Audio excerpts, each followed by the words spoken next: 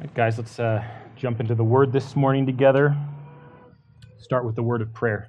Let's bow our heads.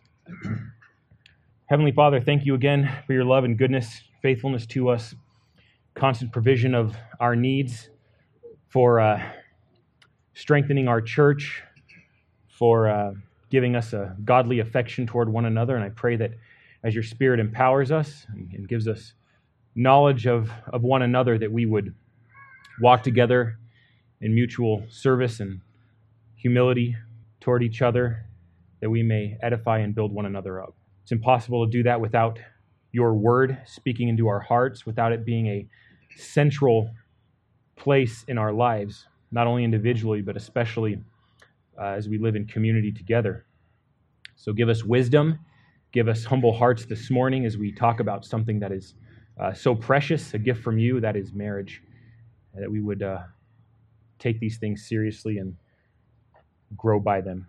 In Jesus' name I pray. Amen.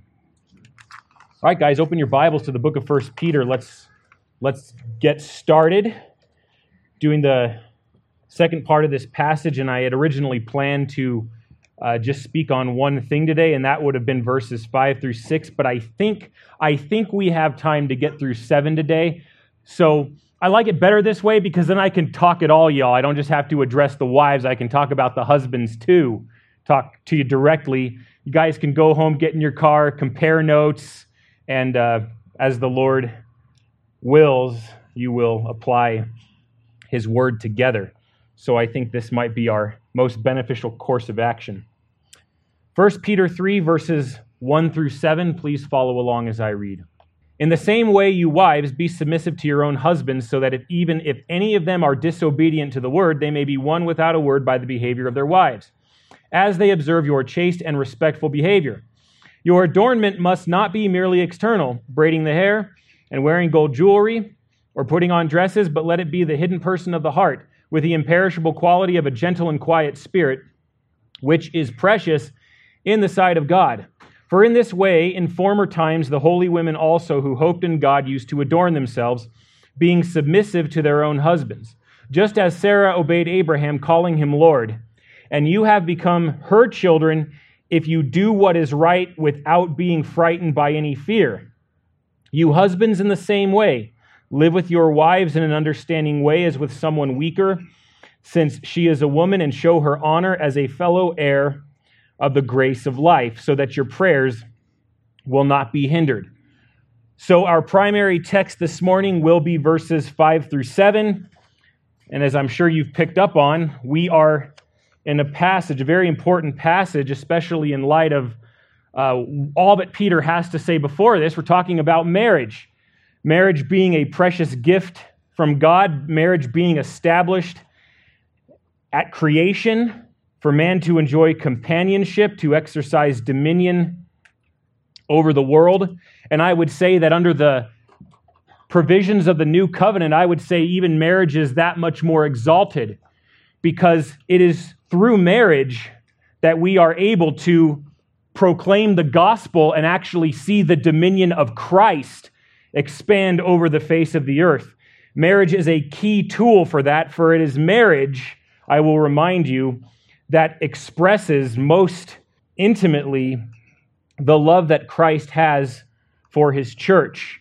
And if that is the case, we must also be able to just as quickly acknowledge that marriage will be one of those things that the world despises. Marriage has been for quite some time, continues to be, and will no doubt continue to be under attack. Remember, the more precious that something is, the more that unbelievers, as long as they remain in darkness, will try to malign and pervert.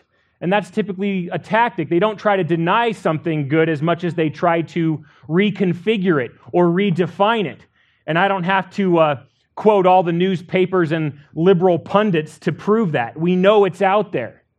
Marriage is precious, and it prevails upon the church, and it has always prevailed upon the people of God to defend marriage, to uphold it, to sanctify it, to proclaim it and acknowledge it as something that is precious, worth preserving, and worth fighting for. And unfortunately, so much of the prevailing philosophy today has succeeded in setting man against woman and woman against man. In each of their respective cases, men and women seek a kind of autonomy that we were not created to experience or seek out. Men and women were created for one another. It is not good for man to be alone, and so God made woman as a helpmeet for man. We are meant to have companionship.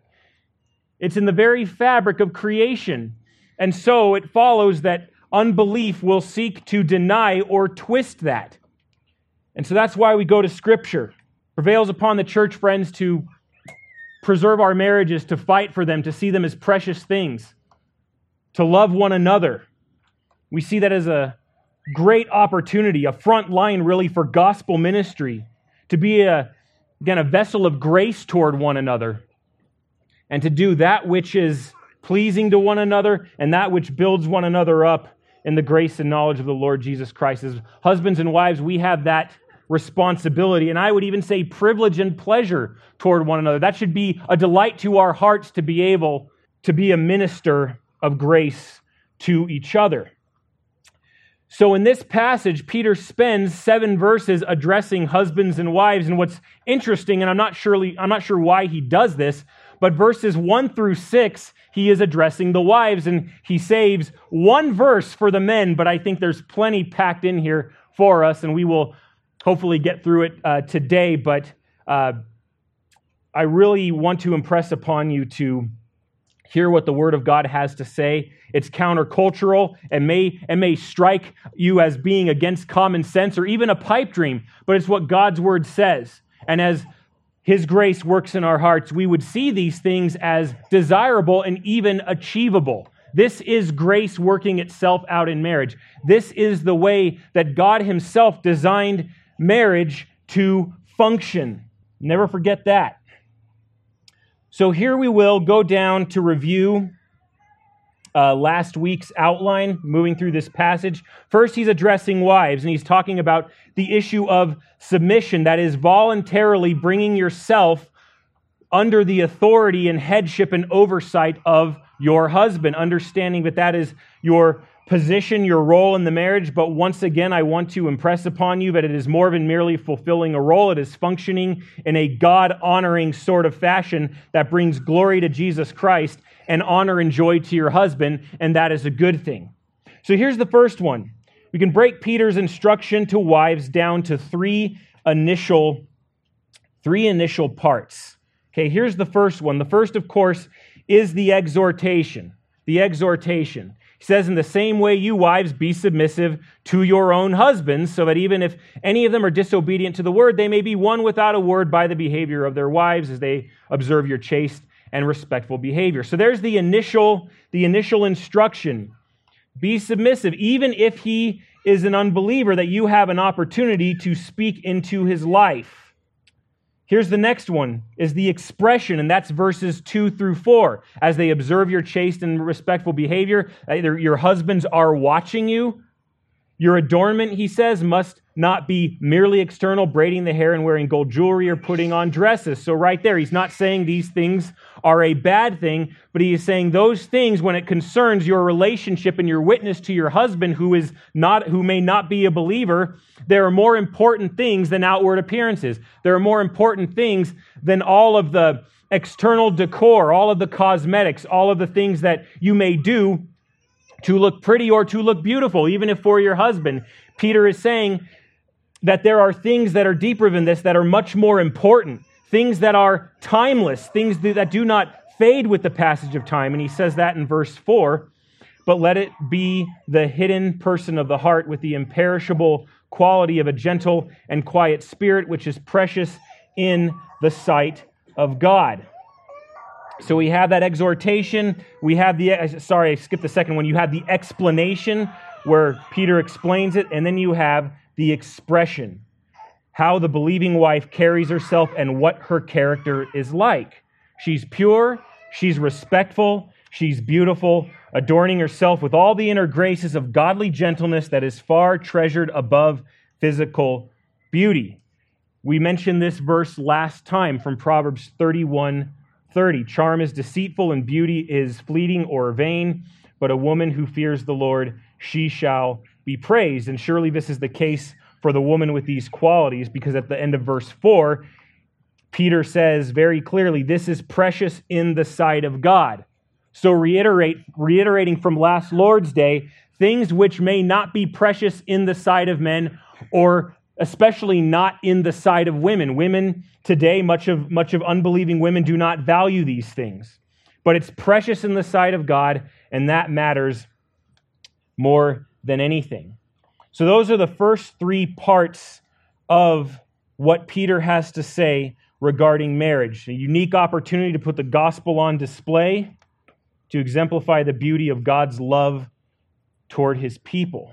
Would really like to say, I think if we ignore these commands at our peril, don't forget about that. These are not merely suggestions. These are commands. This is divinely inspired instruction for our good. So if we do not give marriage proper care, attention, and honor, our marriage can be a vehicle that brings untold reproach to the name and to the gospel of Christ. That is something that should make the Christian shudder. That is not something that we desire to be true of us. So here's the fourth thing. We come to the example of submission. So we have exhortation, explanation, expression, what it looks like, and then we have an example. Peter reaches back into the Old Testament, mostly into Genesis, and draws the example of godly women, of godly wives who were submissive and respectful to their husbands, who observed chaste and respectful behavior, whose beauty was more than simply external. So let's go to verse 5. Let's see what this example tells us. For in this way, in former times, the holy women also who hoped in God used to adorn themselves, being submissive to their own husbands. Just as Sarah obeyed Abraham, calling him Lord, and you have become her children if you do what is right without being frightened by any fear. So we have all these examples. Peter goes back hundreds of years, talks about these holy women that provide godly examples. So what he is saying, in effect, is that this is nothing new. He's addressing these wives. This is nothing new. This is not new revelation. We have several examples of what it was to be a godly wife who respected her husband. Consider these women. Now, what is interesting about the women that come to mind, we think of the matriarchs primarily. We think of women like Sarah, who's mentioned specifically here, but we also may think of Rebecca and even Rachel. And Sarah, on a number of occasions, is described as a beautiful woman. Rebecca is described as lovely in form and appearance. Rachel is described as being a beautiful woman. We think, okay, Peter, what gives? I go back in the New Testament or Old Testament scriptures and I see that. But he's saying, no, there was much more to them than simply beauty. Beautiful though they were, he was saying that they used to adorn themselves because they hoped in God. So they adorn themselves with these particular character qualities, the hidden person of the heart, a gentle and quiet spirit. That was their character that deserves to be acknowledged and exemplified. Peter's calling to mind the beauty of their character, but the vanity of the beauty that they had did not prevail against the hope they had in God. That's what Peter says about them, and they would adorn themselves with that inner beauty of godly character. One writer says this: the deepest root of Christian womanhood mentioned in this text is hope in God. Holy women hoped in God. A Christian woman does not put her hope in her husband or in getting a husband. You could add to that, or even children. Her hope is on eternal things. Her hope is on God himself. You could say that the reason that they were even able to be submissive to their own husbands. Mark this, ladies. To be able to be submissive to your own husband and to show him respect means that you do not put your hope in him. This submissive, quiet spirit that shows respect to your husband is drawn from a hope, a living hope, as Peter describes, that you have in God. And this was true of these godly women that we read about in the Old Testament, that they had such a character quality. That was the common denominator of women like Sarah. They hoped in God rather than things in this world, even their husbands.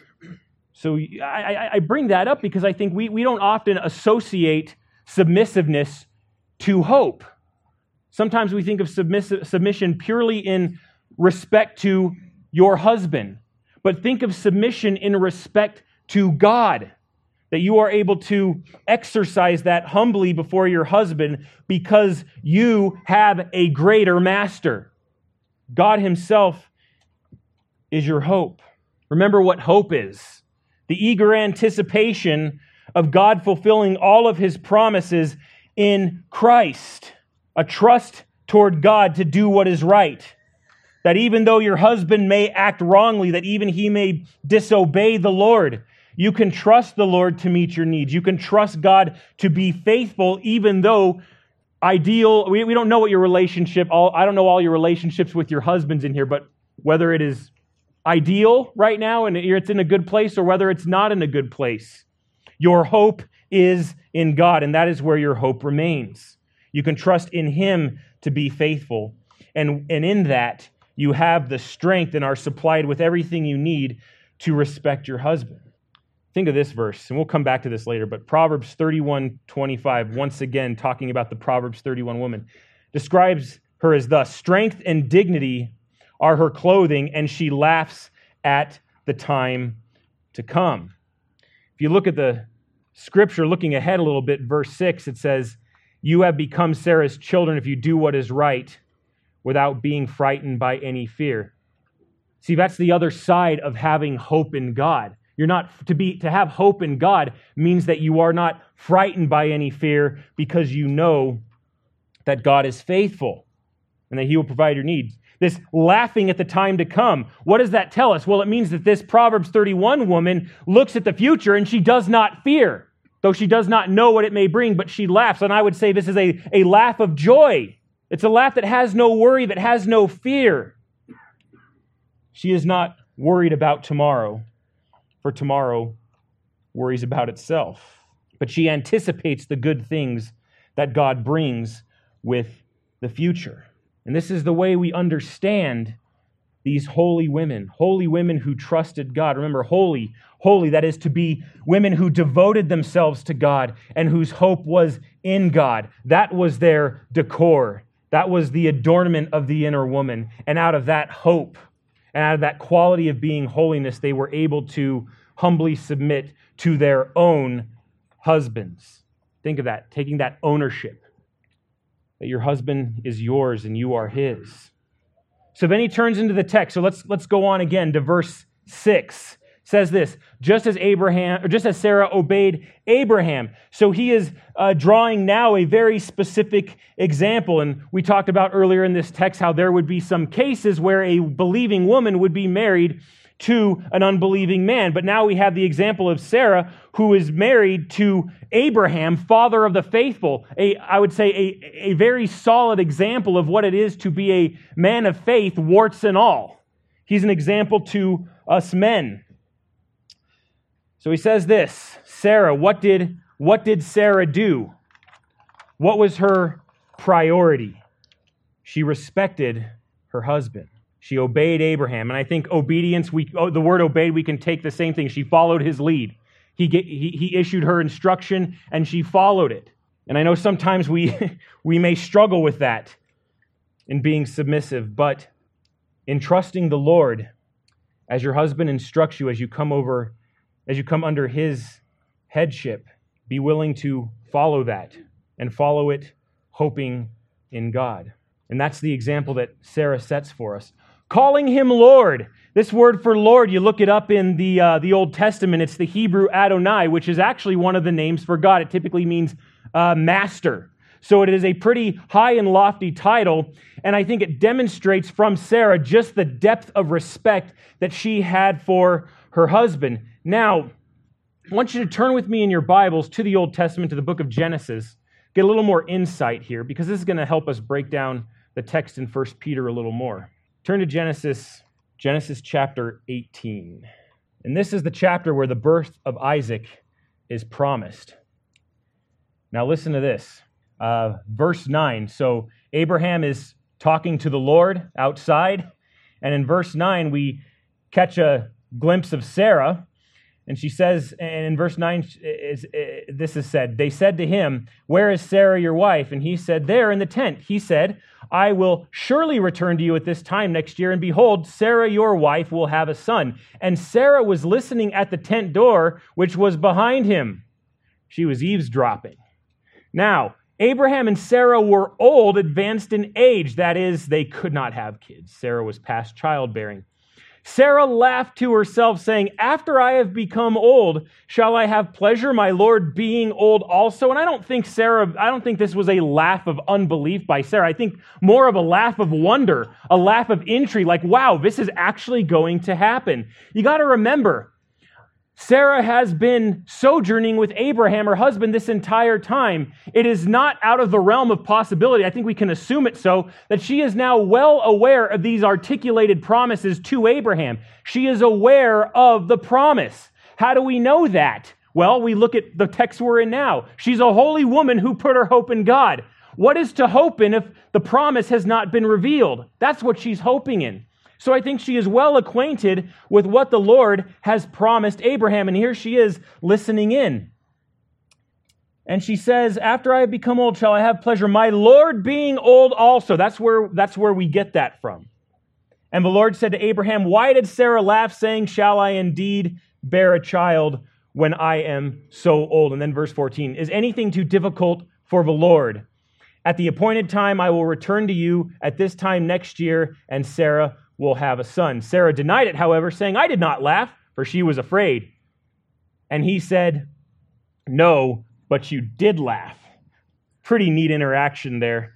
But I think we have to call to mind some things about Sarah regarding her submission, regarding her respect for her husband, that I think is a great example for wives, really of all ages, but especially in the church. These are things that again, as born-again women, you are able to receive and apply. Okay, so just three things. The first is this, the heart of Sarah's submission. And here's what I mean by that. We see what's really going on in her heart because, as we know, character often is what you are when you're by yourself. What do you think? What do you say? How do you reason? What do you desire when no one else is around, when no one else is watching or listening to you? And here's what I mean by that. In Genesis 18, Sarah was alone in her tent. No one could hear what she was saying to herself, and yet her respect for Abraham was obvious. She didn't say, look at this verse in verse 12, Genesis 18. Sarah laughed to herself, saying, "After I have become old, shall I have pleasure? This knucklehead Abraham of mine being old also?" No, my Lord being old also. Saying that to herself when no one else was around. We see how she thought of her husband. We see a godly reverence. We see a respect for him. That is the heart, by referring to him as Lord. Now, it's not that you have to, husbands, it's not that you have to go home now demanding that your wife calls you Lord when you walk through the door. Like I said, Katie does that to me, but maybe it's not the same for you. The point is that quality of respect is there, is that you understand that it is a sacred responsibility for your husband to exercise headship over you. It is a godly calling that you should delight in, that you should be supportive of. Thank you. So, there's the heart of Sarah's submission. Number two, the patience of her submission. Now, even though she didn't call Abraham a knucklehead, we can look through Genesis and we can find quite authoritatively that at times Abraham was just that. He was a knucklehead. He had his own faults. Sometimes he acted in fear. Sometimes he acted in unbelief. But the patience of her submission, if you got your thumb still in Genesis 18, go back to Genesis 12. I think we just see a wonderful illustration of patience. You know, Abraham is just living a great life, man, living a great life in Ur of the Chaldees. And the Lord goes to him, "Go forth from your country, leave all that is familiar, Go somewhere else. And what did Abraham do in verse 4? He went. He obeyed the Lord. Again, great example of being a godly man, not even really knowing where he was going, not knowing all the details, but the Lord says, I will make you a great nation, I will bless you, make your name great, I will do all these things for you. And Abraham did just that. Now, we come to verse 11 in chapter 12, and what do we read? It came about when Abraham, came near Egypt, that he said to Sarai, his wife, see now, I know that you are a beautiful woman, and when the Egyptians see you, they will say, this is his wife, and they will kill me, but they will let you live. Are you kidding me, Smalls? You just got promised by God to be a blessing to the nations. And now you're acting as if that blessing depends upon your safety, right? He acts in fear when he should be acting in faith. We see Abraham called, obeyed, and then he messes up going to Egypt. And you think, oh, that's all good and well. But he does it twice. He does it 2 times if you go to Genesis chapter 20. Abraham journeyed from there toward, verse 1, Abraham journeyed from there toward the land of the Negev and settled between Kadesh and Shur. Then he sojourned in Gerar. Abraham said of Sarah, his wife, she is my sister. See, he didn't even have the decency to ask her for permission this time. He didn't even consult with her. He's like, she's my sister. I think Sarah's like, what? Say again? Abraham, my Lord, we have been through this before. Why are you doing this again? One would think. We also see a similar thing with Hagar in Genesis 16, verse 3. She says, hey, I'm past childbearing. She second-guessed the promises of God as well. Maybe the promised seed is through my maidservant Hagar. And it says, and Abraham listened to the voice of his wife. So sometimes we really, maybe husbands and wives shouldn't listen to each other when they give that kind of counsel. Then you see Ishmael is born, and yet the promise is not derailed. But I think in all of this, the fact that Sarah remained a holy woman, her hope was in God, and she submitted to her husband in spite of all of his imperfections while still recognizing he is chosen by God for a very special purpose and ultimately was a man of faith. Abraham believed God and it was reckoned to him as righteousness. She respected him and she stuck by him and was faithful. And so again, the exhortation to you wives this morning is have this patience of Sarah. You may look at your husband, but you should look at your husband and ask, just as the Lord said, is anything too difficult for the Lord?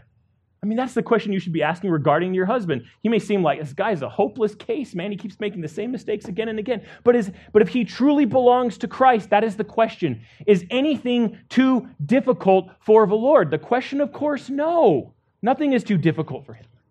And so Sarah remains a pristine example of a woman who hoped in God and who was patient even in her submission. Here's the other thing. I'd say the fruit of her submission. What do we see later on in Sarah's life as she was faithful to her husband and as a holy woman, her hope was in God? We see that in Genesis chapter 21, verse 5. Now Abraham was 100 years old when his son Isaac was born to him. Sarah said, God has made laughter for me. Everyone who hears will laugh with me.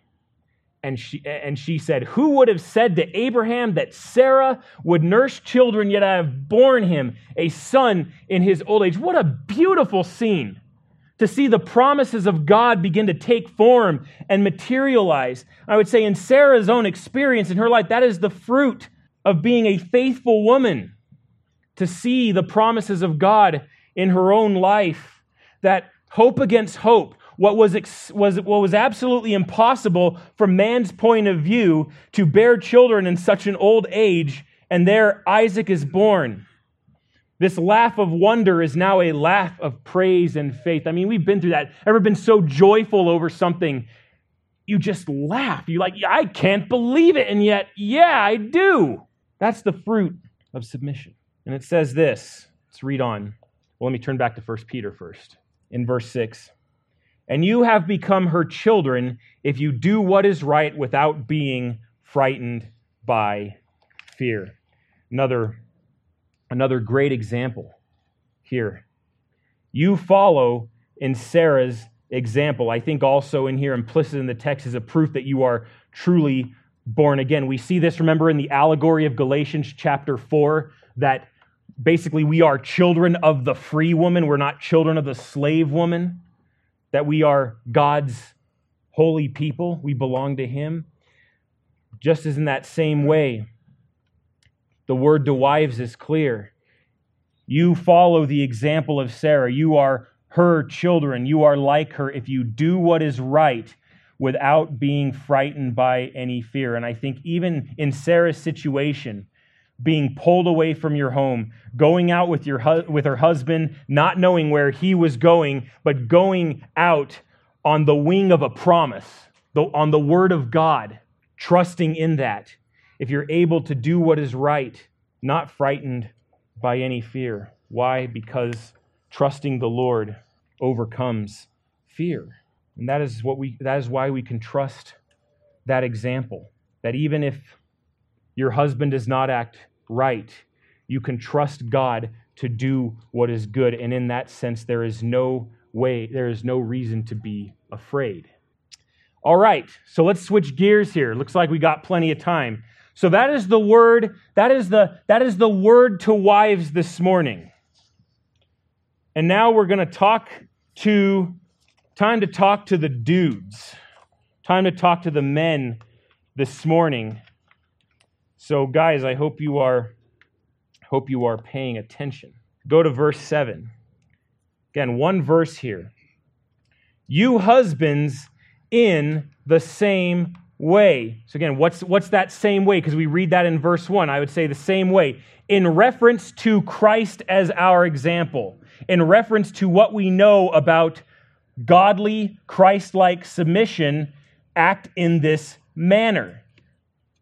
Live with your wives in an understanding way, as with someone weaker, since she is a woman, and show her honor as a fellow heir of the grace of life, so that your prayers will not be hindered. So there you go. In the same way. So look, we want to acknowledge very clearly the various struggles that men have today. And we've already talked about this morning about unbelieving society's view and really perversion of marriage. And really, men, I want to call you to account this morning. Because if we're honest with ourselves, if we have any humility, we got to acknowledge on some level our marriage game is weak.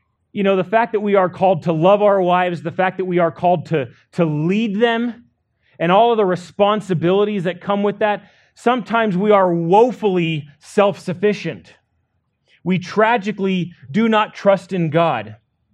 Sometimes we take on this very strange, unbiblical movement today it's known as MGTOW. Leave it up to a man to come up with an acronym like that. MGTOW. It's called men going their own way. There is a movement among men today, young and old, that rejects marriage. They reject that provision of companionship. Men live in fear of marriage today. They live in fear of losing all that they have worked for. They live in fear of being left and plundered. They live in fear of women. That's what I'm saying. We have been taught basically to fear women. Women whom God has made to be a companion, to be a life partner, to enjoy a faithful and loving relationship that points to the beauty of the gospel. So we too are often guilty of that. We struggle also with even what manliness means anymore, because we're taught as well constantly that somehow masculinity at its core is oppressive. It's patriarchal. It needs to be rejected. We struggle with this supposed spectrum of manliness. On one hand, we're told, okay, I need to be softer. That means I need to be, again, not manly. I need to be soft, effeminate. I have to spend my days sipping soy lattes and wearing skinny jeans, right? And doing whatever it takes not to be offensive, not to come across as oppressive, not to, as we say, mansplain, because we really don't know what we're talking about. All this stuff is real. Isn't that weird? I can't believe I'm saying this stuff. This is real stuff. But then we've reacted too. This is the problem. Even within the church, we have this reactionary theology. Although we want to be softer, we don't want to be too rough and oppressive. Sometimes we say, well, that's not how men act. Then we go to the opposite end of the extreme. We got to be macho, right? We got to be Mr. Tough Guy. We've got to put our woman in her place, right? Look, here's the deal, guys. If you have to tell your wife to submit, if you have to order her, hey, submit, woman, you're doing something wrong. You are failing in your leadership. You are failing in being a humble example of Christ's likeness to her. But back to macho-ness. That's the other side. That's the other error we make. Think we have to be like William Wallace or Maximus from Gladiator. I mean, part of that is pretty cool, to be honest with you. Or John Wayne or Clint Eastwood. Okay. How about being like Jesus? Let's start there. And the point of saying this is that we should just reject that spectrum, because what we are striving for as men of God is not even on that spectrum. It's not striking a balance between a femininity and our softer side and being a macho dude. No, forget that. We are called to be men of grace, men who follow the Lord Jesus Christ, men who love Him, and men who love their wives. And he says this, so back to the text. You husbands, in the same way, live with your wives in an understanding way. Live with your wives in an understanding way. So again, this is more than cohabitating or living under the same roof. So this goes beyond Peter telling you, hey, remember that woman you live with? She's your roomie. You got to be a good roommate to her. No, this is to live within the intimacy of marriage, that you are doing life together. But this isn't this come and go, hey, we happen to live under the same roof, where you're not experiencing the joys of companionship together. And this remains a very tough challenge for men often, because men typically, I don't want to stereotype, but if it's true 99% of the time, give me a break. Men love their autonomy. We like to do what we want to do, when we want to do it, how we want to do it, and we don't like being questioned about it. Typically, we just like to do our thing. When we see something, we want it, and we go buy it, right? That's kind of how things work, especially during those cursed days of singleness, right? We kind of do what we want to do without, and there's not really a lot of accountability either. Oh, and then we get married. Oh, autonomy goes right out the door, because then we have this lovely person that sleeps in our bed and takes all the covers and asks us, and has the gall to ask, what are you doing? Where are you going? What you thinking about? Gosh, I love that, actually. It's great. Good stuff. And now we're thinking twice about the things we do and the way we do them, even why we do them. Say that is a great blessing, but now we are no longer our own man. We're no longer the captain of our own ship. We have a partner. We have a companion. A blessing that God has given us. Great favor. Great favor that is only second to our salvation in Christ. But it's hard for men to loosen that grip on their own independence and to do things without consideration toward our wives. And this is what this passage is striking at. Live in consideration. Live with your wives like you have a wife. And it says this. Live with her in an understanding way. Live with her in an understanding way. What this means, of course, is live with your wife with knowledge. Okay? Know her. Know who she is. And especially in terms of your Christian walk as you are spiritual head of your household. Know what your wife struggles with. Yes, know what her sins are. Know what her weaknesses are. Know where she excels. Know what her spiritual gifts are. Know what she is thinking. Know what she is feeling. Care about her sorrows and her joys. Again, do life with her. And men, if this is a problem, put your stinking phone down and pay attention to your woman. Right? Pay attention to her. Know who she is. Don't be clueless toward your wife. Don't speak to her, and then her response is, you know nothing. What do you know? See, that's to live with her without knowledge. Know who your wife is. Got a quick breakdown of this. This is not my own. But 3 L's. This is to help you sort of grease the tracks here, because you're going to go home and you're going to go to work on your marriage, and you're going to delight in your wife, and you're going to know who she is. So here's the first thing. It's called lead, love, learn, right? You are the leader, you are the lover, and you are the learner. So lead her, love her, learn her. So lead her, of course. I think we think of spiritually, lead her spiritually, make sure that you are instructing her heart from the Scriptures, that you know what the Word of God says in regards to life in Christ, be able to disciple your wife, be able to answer her questions, and if you don't know, tell her, I don't know, but I will find out. Said this to many men. You need to be the Bible stud in your own household. Okay? If you claim Christ, then be able to teach about Him to your wife. Lead her and lead your family. Here's the other thing. Love her. That's a no-brainer. Love your wife, and this operates on many fronts. You love your wife in terms of providing for her. So as men, have a solid work ethic. Get up, rise and grind, do your thing, put the pedal to the metal, the hand to the plow, work hard. Be an example of what it means to diligently work with excellence. Love her in that regard. Love her also in the sense, and this goes back to leadership, you're not only the provider, but you are the pastor. This past summer, we read this awesome book by Sam Waldron called A Man is Priest in His Home. A book all about learning how to love your family by exercising spiritual leadership. Here's another way to love your wife. Love your wife by wooing her. Yes, woo your wife. Show her affection. Show her romance. Pursue her in the blessed confines of marriage. Let her know in loving her that you desire her and no one else. Love her in that regard by being faithful to her, by having eyes only for her, by delighting in her.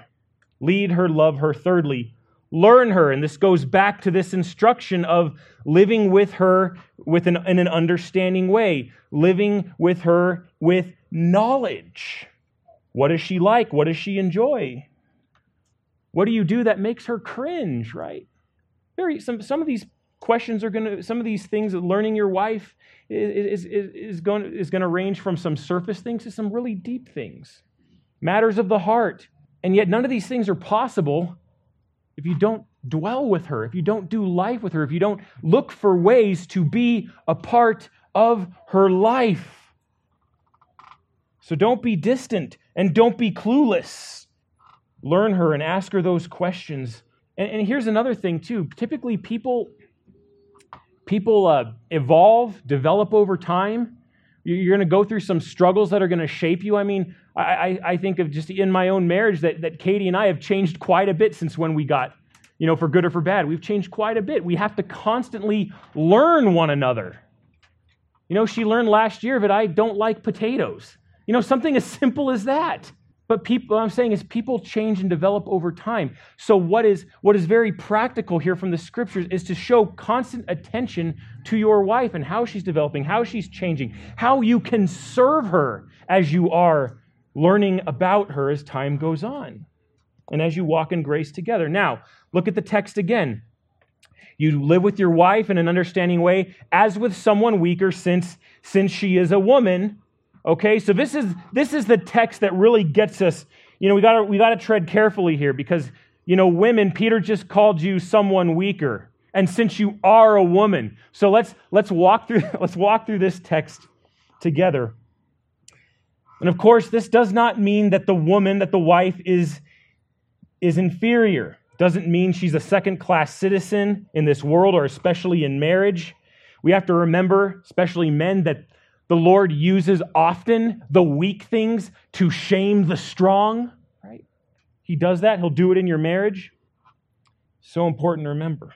Here's another thing that is often thought of, is that this refers to women's emotions, because sometimes we typically view women as more emotional, and that this emotion actually makes them weaker. And one of the reasons I don't agree with this is sometimes emotion causes people to be a little more transparent and honest, more vulnerable, more available.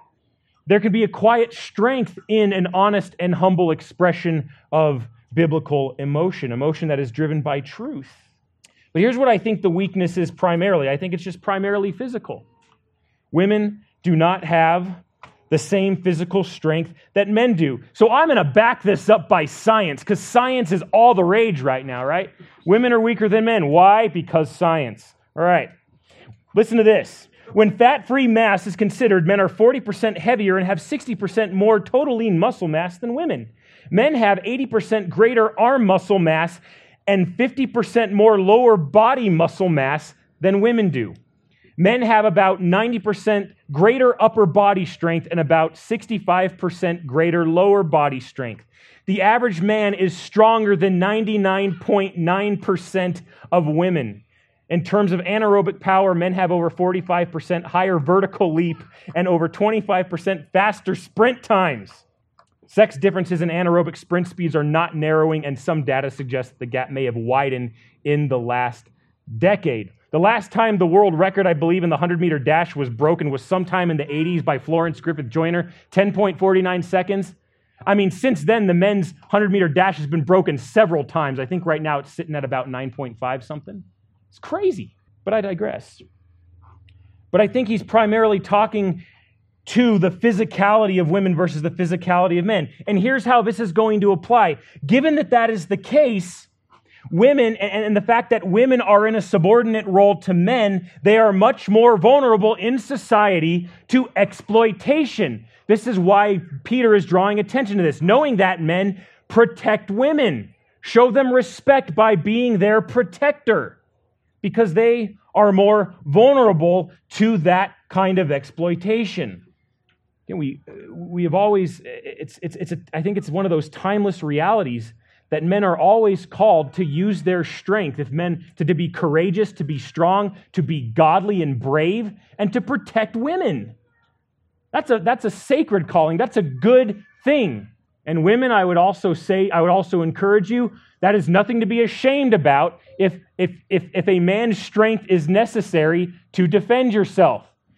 If you need a man to help you carry a couch upstairs, let him. That's a good thing. Shows that men are still useful for something, right? But that is it.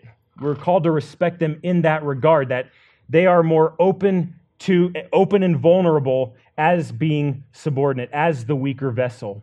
And yet that is not a way to show dishonor or to neglect them, but rather a way to care and protect and to honor them.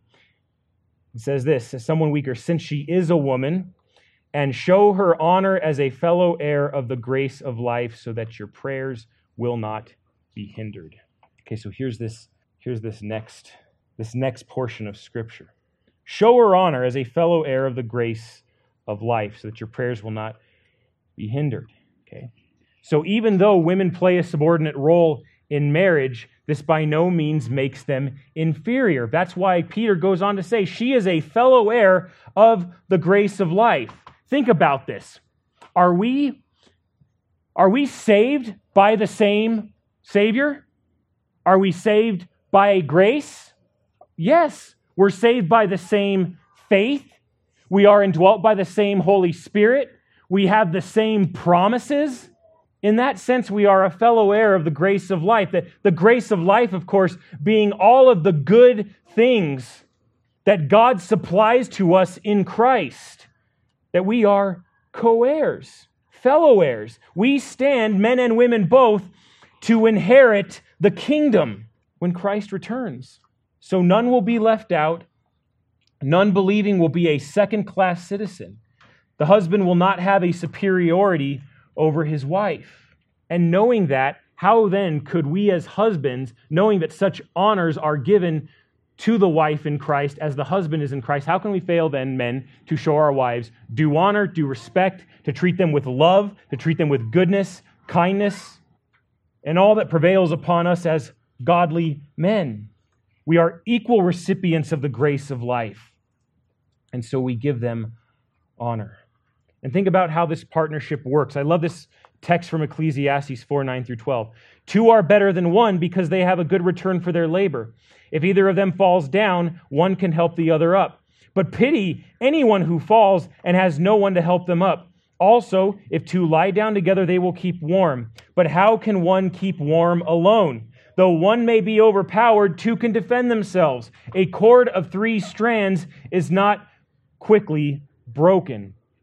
Such a great application here of what marriage is like, that as fellow heirs, we direct one another in that grace of life, and we enjoy it with one another. Now, here's a couple things I can say.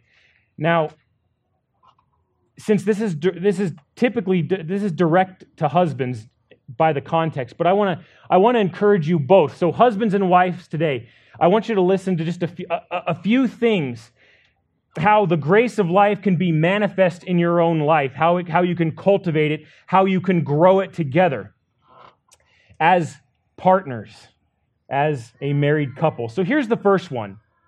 In order to enjoy or cultivate the grace of life, stop competing with one another for supremacy. If you're co-heirs, it would follow, hey, you are not in competition with one another. You are not trying to get the better of one another. I see this so much it's usually, again, mid-marital counseling. Stuff is going wrong, and people, have reached out to me, and this is one thing that is almost always there. You started competing with one another somewhere along the line. At some point, someone did you wrong, and you felt the need to get back at them or to show them that you couldn't be pushed around. So you started competing with each other for supremacy instead of allowing grace to prevail. You wanted to get the upper hand. So here's the thing. Stop trying to get the upper hand. Stop treating each other spitefully. Stop returning evil for evil. Just what Paul says in Romans, right? Do not be overcome with evil, but overcome evil with good. We're never going to do that in the world if we're failing to do that in our own marriage. Overcome evil with good. Here's another one. View one another in light of the gospel. Of course, what does that mean? It's a very fancy saying.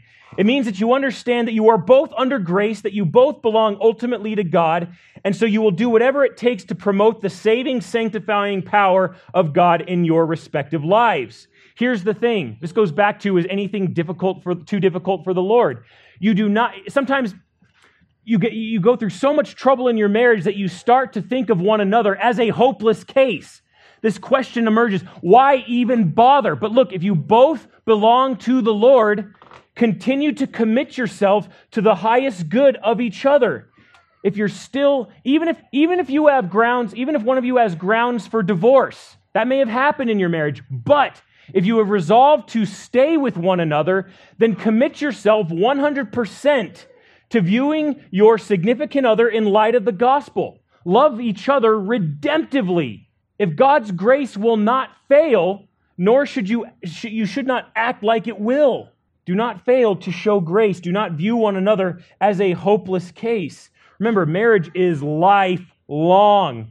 And if you hope in God as a holy man or a holy woman, then grace will prevail. Here's another one on the heels of that. Acknowledge spiritual progress in each other's lives. Okay? Here's what this looks like, because sometimes we stumble in this area. Okay, basically it looks like this. So say wives, your husband has a huge problem. He's developed a sinful habit, and it's come to light. You've rebuked him. Perhaps he's been under church discipline, and he repents. Right? He knows that this is wrong. He doesn't want to do it anymore. He wants to walk in the light by the power of the Holy Spirit. So he's got a great track record. It could be months or years long, and he does not sin. He does not stumble in the same regard for a very, very long time. But then he does. Okay, that is not the time to say, see, you've never changed. Well, repentance is a lifelong commitment. And we have to acknowledge that repentance does not mean sinless perfection. Remember, sanctification, lifelong commitment. We're in this for the long haul with each other. Okay, so in that sense, yes, People make mistakes, and we treat one another with the grace that is commensurate with those mistakes, with that falling back into sin.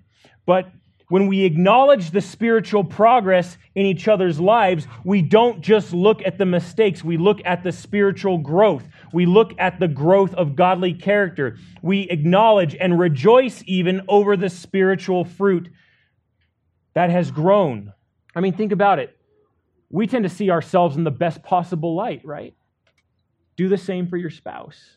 Acknowledge their spiritual progress. I'm not saying excuse sin, but what I am saying is that acknowledge that God's power is at work in them and do not deny the gospel's place and power in their life. Here's another one in terms of honoring one another as fellow heirs of the grace of life. Honor each other publicly and privately. Praise one another. Say good things about one another. Do not make it a habit of constantly complaining about someone, about your wife or husband, to someone else. And I would say especially not to the opposite sex. So husbands, do not make it a pattern. In fact, don't even start complaining about your wife to another woman. That is the path to adultery. Do not do that.